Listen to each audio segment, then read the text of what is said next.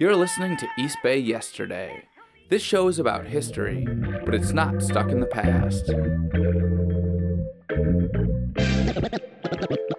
Let's begin.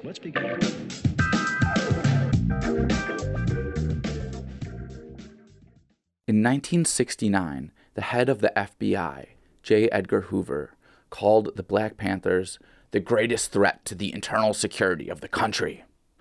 Was it because they carried guns? Nope. Was it because they stood up against police brutality?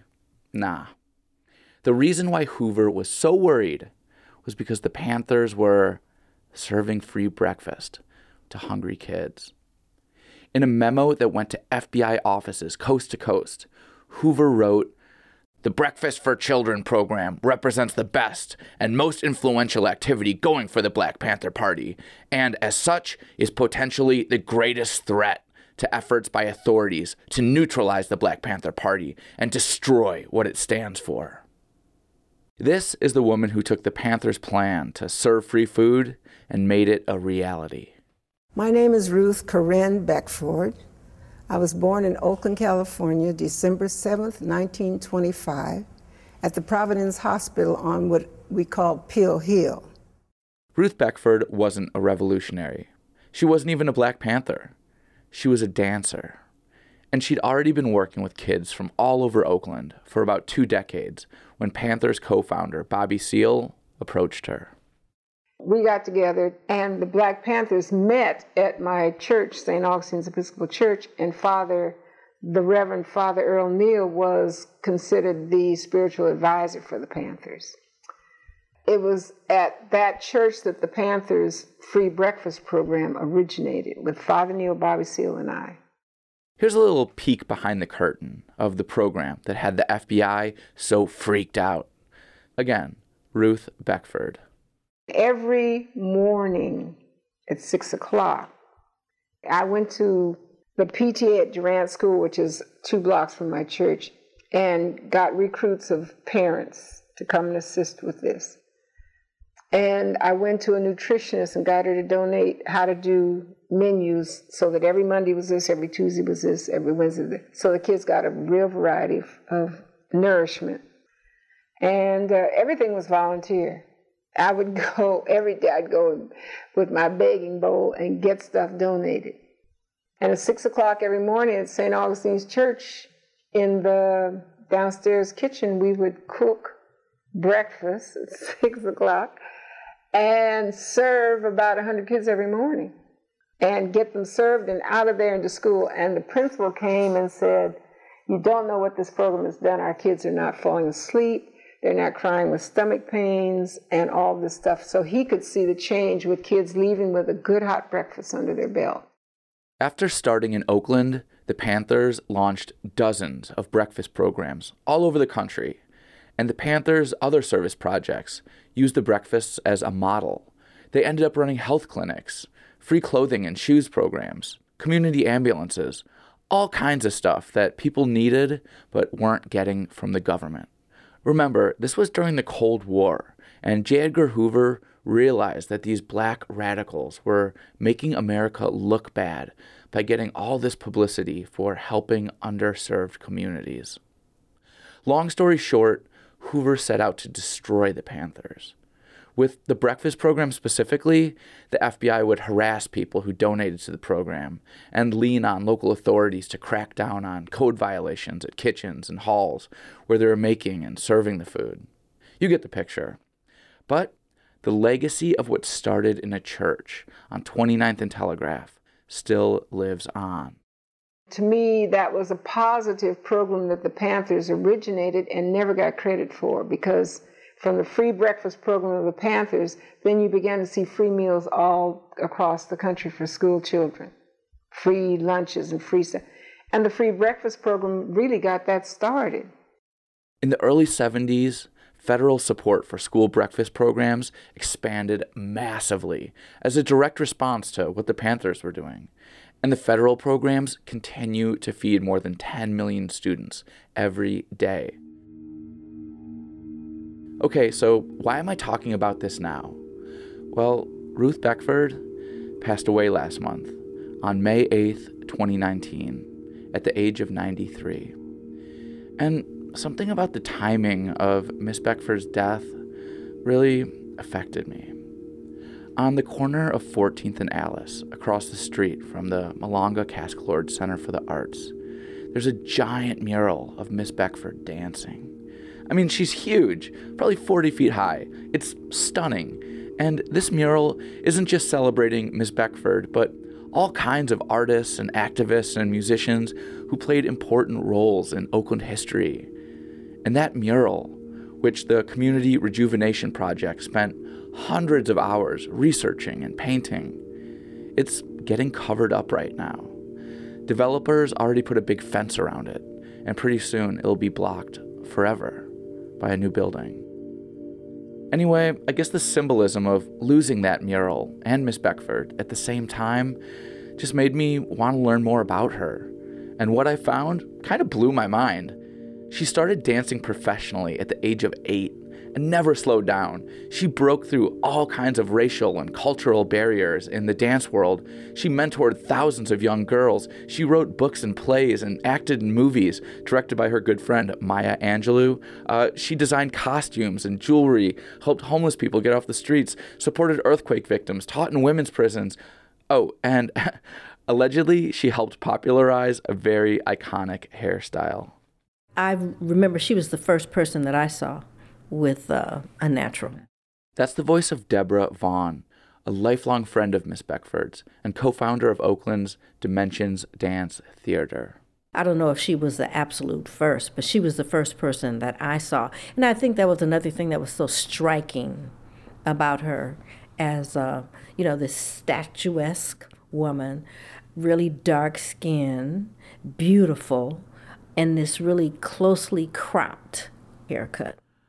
I think for young people who have grown up seeing people with natural haircuts, that might not sound like that big of a deal, but I know that back then it was quite a big deal. Can you talk a little bit about that? Like, what did it mean for a woman to walk down the street wearing that kind of hairstyle? Why was that a statement? I just think it was unusual because that's not what people were doing at that time. People were getting their hair pressed.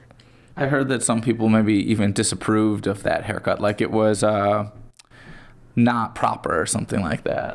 I think it caused quite a bit of, attention, but then what could you say? She was still beautiful. It was her hair. Plus it caught on, and then pretty soon everyone was doing it. Exactly. Throughout her life, Miss Beckford really enjoyed inspiring people. And my hope is that today's episode will help carry on that legacy. This isn't about mourning. It's about celebrating. I've been blessed. Good friends, good family. So there's no regrets back there because I had a full, fun life coming up. I'm a risk taker. If it don't work, it's okay. I always say you should never die and not have done your secret ambition.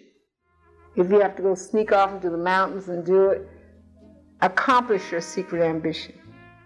Miss Beckford had a secret ambition, of course, and yes, she accomplished it. But if you want to find out what it was, you've got to stay tuned.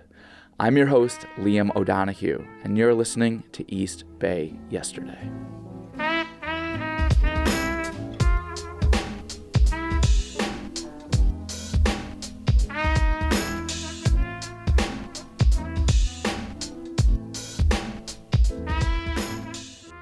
Miss Beckford, I'd like to know how you got involved in dance. Okay. I got involved before I knew any better. My mother and my family said that as an infant in the crib, I would respond if there was music at any time. I would just move in perfect rhythm. So at age 3, I started studying dance, taking private lessons from Florell Batsford, who was one of the top dance teachers in the Bay Area, then in Oakland. That voice you heard asking the question at the beginning is Penny Peak. Penny did about 5 hours of oral history interviews with Miss Beckford back in the early 1990s. So most of the tape you'll be hearing today comes from that. Thank you to the Museum of Performance and Design for giving me permission on those. I've also included some clips from a much shorter interview that happened about 12 years ago at the African American Museum and Library at Oakland. Big shout out to AMLO. Okay, let's go back to the early 1930s and Miss Beckford's very first dance teacher. She catered to the very wealthy white community, and I was her only African American student. And because we could not afford those lessons, my mother, with her creativity, told her that she would clean the studio. After hours, no one would ever see. And I know those people wondered, how do they pay this fee? But my mother would clean the studio. When I got bigger, I would go and empty the ashtrays and be a part of that. Young Ruth learned all kinds of styles, from hula to tap dance, and pretty soon she was performing at iconic venues like the Grand Lake, the Paramount, and the Fox Theater. I became professional at age 8. I mean, I was paid to perform at 8 years old, all over the Bay Area. There was a lot of vaudeville in those days, so entertainment was very, live shows was the thing, and I used to be in a lot of live shows, and I was paid to perform. At 8 years old, I would get my money. Of course, getting paid wasn't the only reason she danced. I am an exhibitionist. I enjoy the applause. I enjoy being on stage and expressing myself and getting immediate response back. And I love it. Even though Miss Beckford grew up during the Great Depression, she has fond memories of her childhood. She used to love roller skating around Lake Merritt with her friends. But then something happened on her 16th birthday that would change Oakland and the rest of the world forever. In World War II, I was 16 the day the war started. And I had a sweet 16 big birthday party. Big party, boy, that was fabulous. And then here came the war. And so growing up through World War II, this was serious war. But a lot of Japanese kids in our neighborhood was very integrated. And so all of our Japanese friends leaving, one day they're there, the next day they're all gone. It was like science fiction. Losing our Japanese friends was, I remember we would cry and cry. We go, oh, so-and-so's gone, so just wiped out, gone. And that just broke our hearts because we'd grown up with these kids. Miss Beckford's friends had been sent away to mass incarceration camps for Japanese Americans. She never saw any of them ever again. Food rationing and stamps to get gas. And I remember when I graduated from Tech, our senior yearbook was real thin because there was a paper shortage. And it was a real different time, plus always the threat of being bombed because we were right here on the coast. And we had an Army base here, the Navy base here, we had everything here. So there was blackouts, the sirens would go off, and the city would just get silent. Every light was out, people would just talk soft, because you didn't know if it was going to be a bomb coming. So it was a scary time. And then MacArthur Boulevard, where I grew up and lived all my life, was the main street for all the soldiers and sailors to go overseas. So all the convoys would pass in front of our house, and we'd go out and wave. All these 50 truckloads of soldiers driving down the street, and they'd all wave. That was their last wave for many of those boys. Young Ruth got to do much more than just wave at some of those young men coming through Oakland on their way to the war. So the DeFermery Mansion now, which is on 16th and Adeline Street, that was the USO. And that's where all the black soldiers and sailors and the Air Force and everybody came. So we just had a grand time. At 17, boy, we could go dance every night, weekends. So we'd say, oh, we want to go out with a sailor or a soldier, because we'd have 5 and 6 men. I mean, it was great for the ego growing up. We had all these men just so glad to talk to somebody. So we had a good time. Did you fall in love with the soldiers? Oh, yes. We'd fall in love with the soldier and sailor every other week. And our heart would break. They'd leave and go, oh, I'll wait for you. Where's the next party? So, oh, yes, we would fall in love. And who was this one and that one? Oh, boy.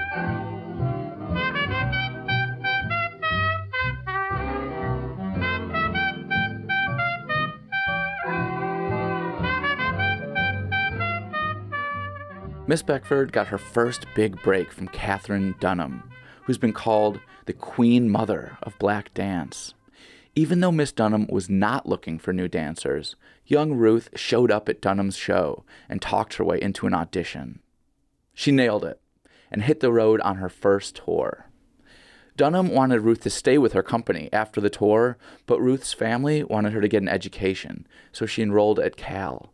But she didn't stop dancing. She joined the university's dance group and also started working with San Francisco's most prestigious modern dance companies. Right away, she was a star. I know when I was with Ann Halpin and Will Lathrop's dance company in San Francisco, and I was the only black, the first black and modern dance company in this area. There was no, modern dance was still new to whites. And I always had feature roles in the company. And because I had already danced, so I was a pro going in. I would come out on the stage, I'll never forget it, they called it the Herbst Theater now, it was named something else then. And I came out on stage and we were doing a Bach thing, and I was in this gorgeous sort of bronze it was a beautiful dress, and I came out on stage and you could hear the audience go, like, what is this, you know? And I would get that all the time. But I would just say, hey, it's no problem with me, I know I can dance and I'm going to show you, you know. Or when I was at Cal and I was in the orchestra's Modern Dance Honor Society, and we would go as a school to different schools, you know, and I'd be the only black girl in the class of 100 girls or something. We'd go to Stanford or Mills or something, and I'd be the only one. But it never bothered me because I knew I was going to dance well. So the pressure to be good was always there. The pressure of being the only black walking into a room with all white girls, all white teachers. If I hadn't had the kind of support at home where I knew who I was and proud in being black, I don't know what it would have done. Miss Beckford's family raised her to be a proud black woman, and her mentor, Katherine Dunham, taught her to demand respect as a black performer. In the next phase of her career, Miss Beckford would pass these lessons on to many, many young women over several generations. Her career as an educator started by launching the very first modern dance program run through a Parks and Rec district. It was for kids, and it was free. Because there was no one ahead of me, I could set up my own philosophy for it. And my philosophy was, only one will be a dancer out of all these hundreds of girls, but they all have to be women. So life skills, I would always slip into the dance. We'll talk more about that life skills part in a minute, but first, let's go back to that conversation with Deborah Vaughn, an Oakland native who started taking Miss Beckford's dance classes back when she was 13 years old. Miss Beckford talks about how she started the first modern dance company in a park district setting in anywhere in the United States. When she says we learned modern dance, what does that mean? What exactly is modern dance? That's a good question. I think that, you know, when people speak about modern dance, it really doesn't have limits. It could be anything that you want it to be. There are, you know, aspects of modern dance that are based on certain dance techniques. Then there are aspects of modern dance that people are just exploring creative ways of expressing themselves. It can be anything. This limitless form of expression, it was a perfect medium for what Miss Beckford was trying to do. She started in 1947 with 2 classes, teaching about 70 girls. My philosophy, as I had set it up in the recreation department, was that you train the whole person, and by the way we dance. Dance was not the goal to raise great dancers, so that the most ill-coordinated little girl would feel she was terrific in dance class. And modern dance gave you that freedom. If you said you were a tree, you could be a tree. Whereas in African Haitian dance, there was a way to do it. In tap dance, there was a way to do it. You either did the time step or you didn't do it. So days that we didn't dance, we would talk about things. And I used to tell my staff, never fear you have to dance. When Miss Beckford stepped down from running the program about 2 decades later, there were about 700 girls enrolled in all the different levels of these dance classes, which eventually expanded to include high school students. It's easy to understand why these classes attracted girls from all over Oakland. I'll let Miss Beckford explain, and she's got quite a bit to say about all this, so I'm going to take a step back, and I'll see you guys in a few minutes. I would never let the girls choreograph a dance of a story that was already printed and made up. They always had to create their own story, do their own choreography, 6 years up.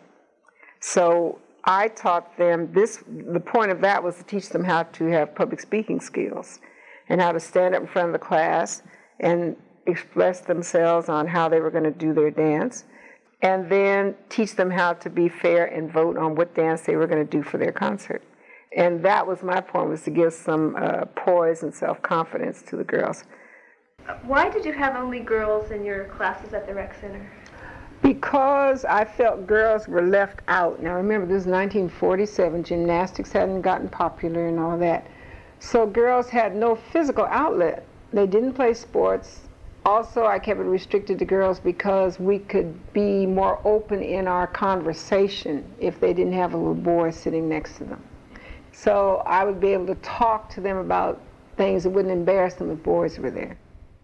The first activity of the club would always be a slumber party.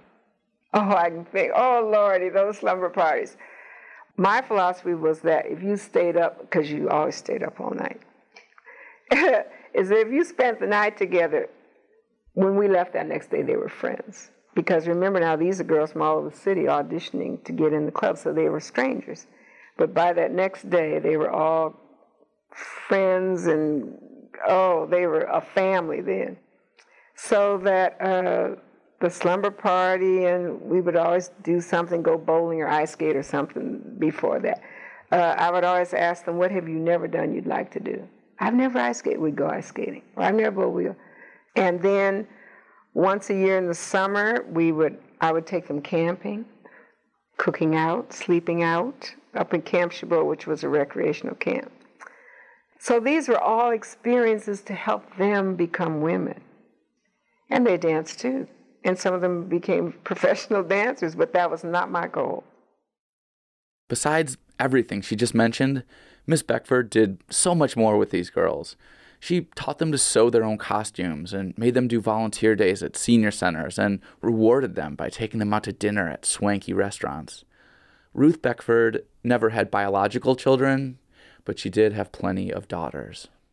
I feel if I had had children, I could not have been the mentor to the hundreds and hundreds of young girls that I mentored, because I had the time and the energy to give extra time to them. And so a lot of the girls would say, but you were our mother. I said, but I didn't have the dirty work. I got all the good part.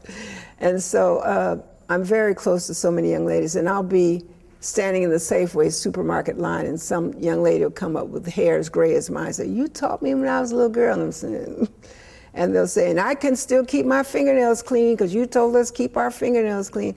So that's payback.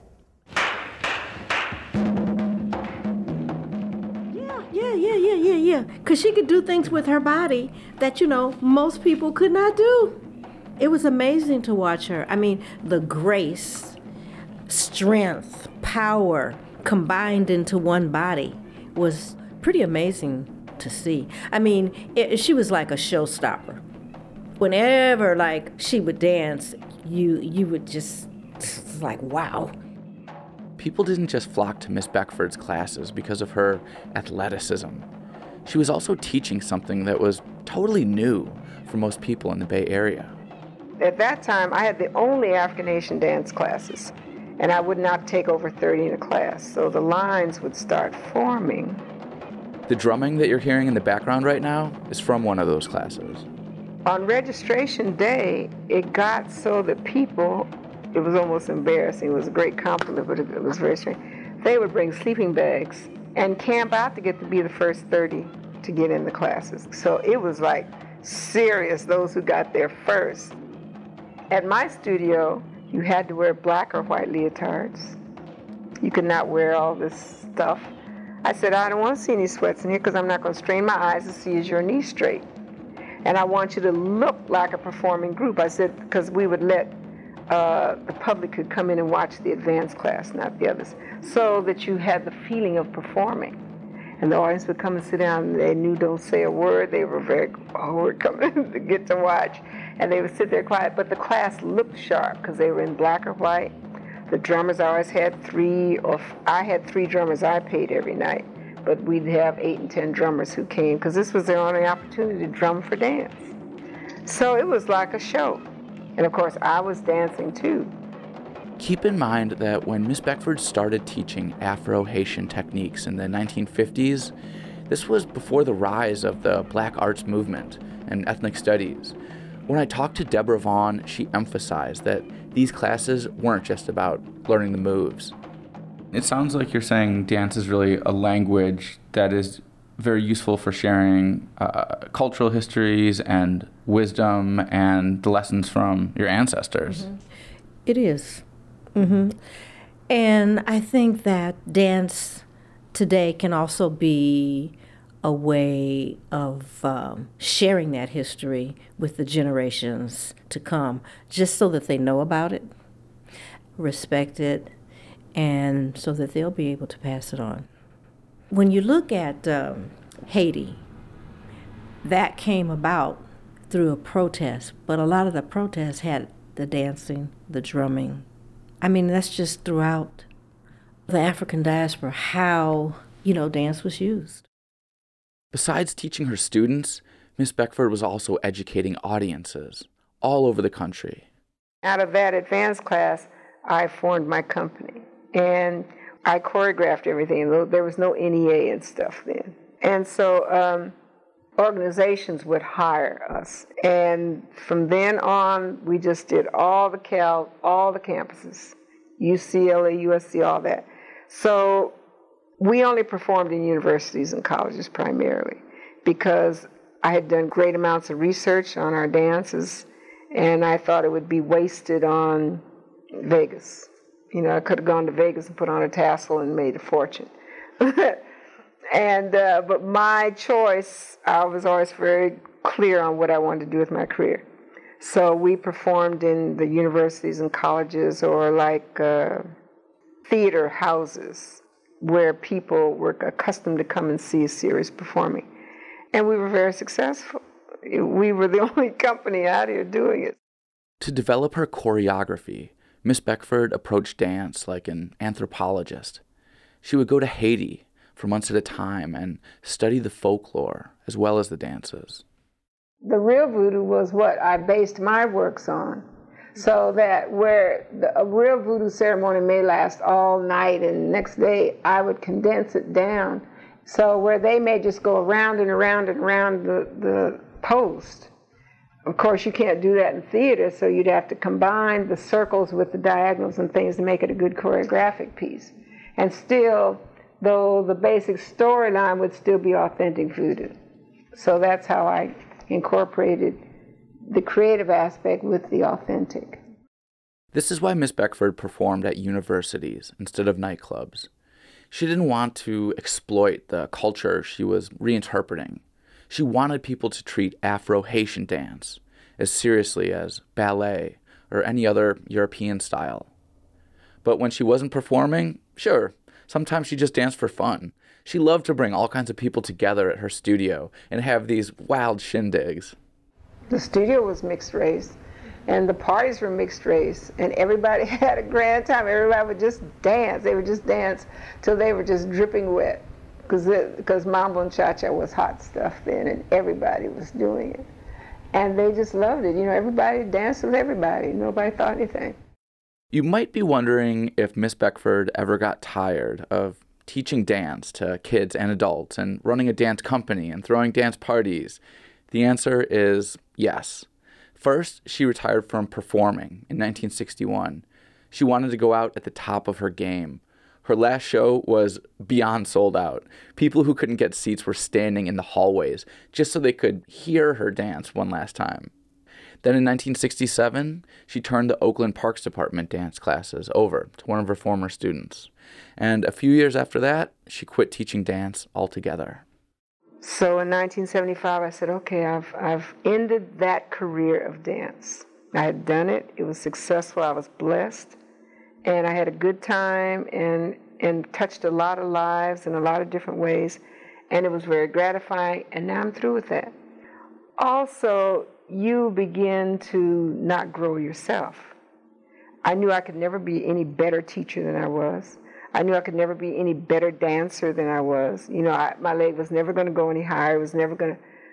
So then you're just in neutral. So I said, I need to go learn something else. Miss Beckford's post-dancing career could be a whole nother episode, so I'm just going to give you the highlights. She wrote, starred in, and produced a trilogy of plays about an older woman's romance with a younger man. Yes, it was semi-autobiographical. She also wrote a biography about her mentor, Katherine Dunham, and she wrote an inspirational book for middle-aged women called Still Groovin'. And she even wrote a few cookbooks with recipes like, here's one, pork chops baptized in gravy. Damn, that sounds good. She also acted in a few Hollywood movies and a PBS show directed by her friend Maya Angelou. Miss Beckford learned how to work with stained glass and started making her own jewelry. She volunteered to teach at women's prisons and shelters. She worked for an agency called Oakland Earthquake Support, helping people get back on their feet after the '89 quake. Okay, I think you get it. She did a lot. Even though people around Oakland continued to call her the dance lady for decades, she was too busy accomplishing new goals to dwell on her past successes. So no, I don't miss dance at all. From 1928 to 1975 is enough to be burned out. Plus, it's not like she left the dance world altogether. A lot of her former students, like Deborah Vaughn, went on to form their own companies or run college dance programs. And Miss Beckford still caught shows once in a while, but she wasn't always impressed with the more experimental stuff. I know one dance, I'll never forget this dance. There was a slide on the stage in a bucket, and they would walk around in these strange clothes and stuff, and walk up a ladder and crack an egg, and the egg would slide down and plop in the bucket. Please. That went on for... That dance was so... I couldn't believe it. I thought, this is too strange. That was too strange. I'll never forget that dance.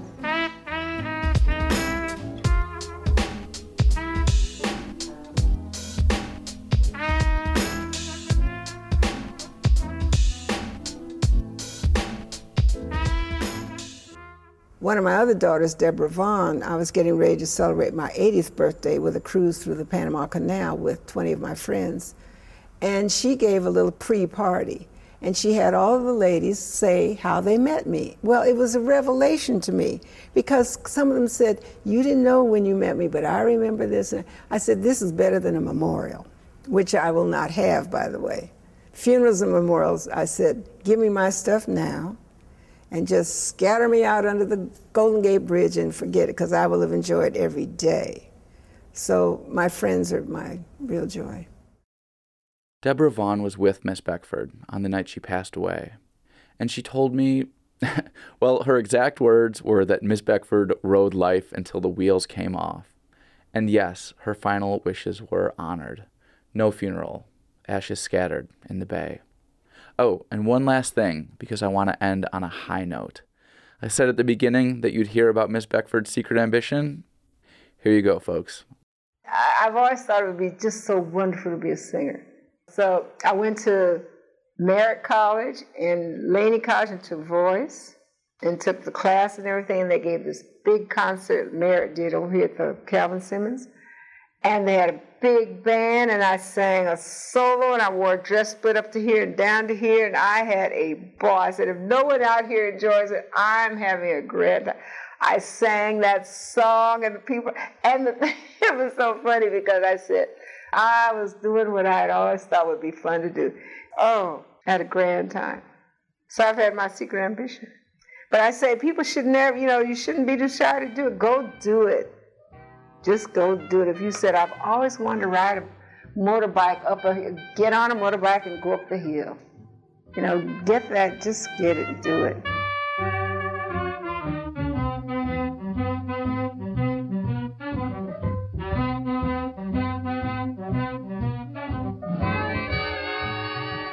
Thank you so much for listening to this episode of East Bay Yesterday.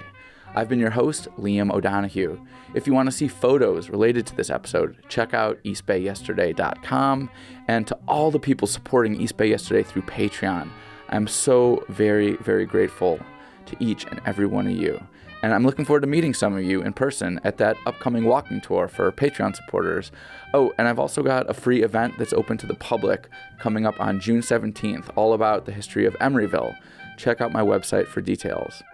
Okay, thank you to everyone who made this episode possible, especially Penny Peak, Kirsten Tanaka at the Museum of Performance and Design, Brenda Payton, the Oakland Library's History Room, the African American Museum and Library at Oakland, Gene Anderson and the Oakland Wiki, and everybody involved with the Alice Street mural. Shout out to Pancho Pescador and Desi Mundo of the Community Rejuvenation Project.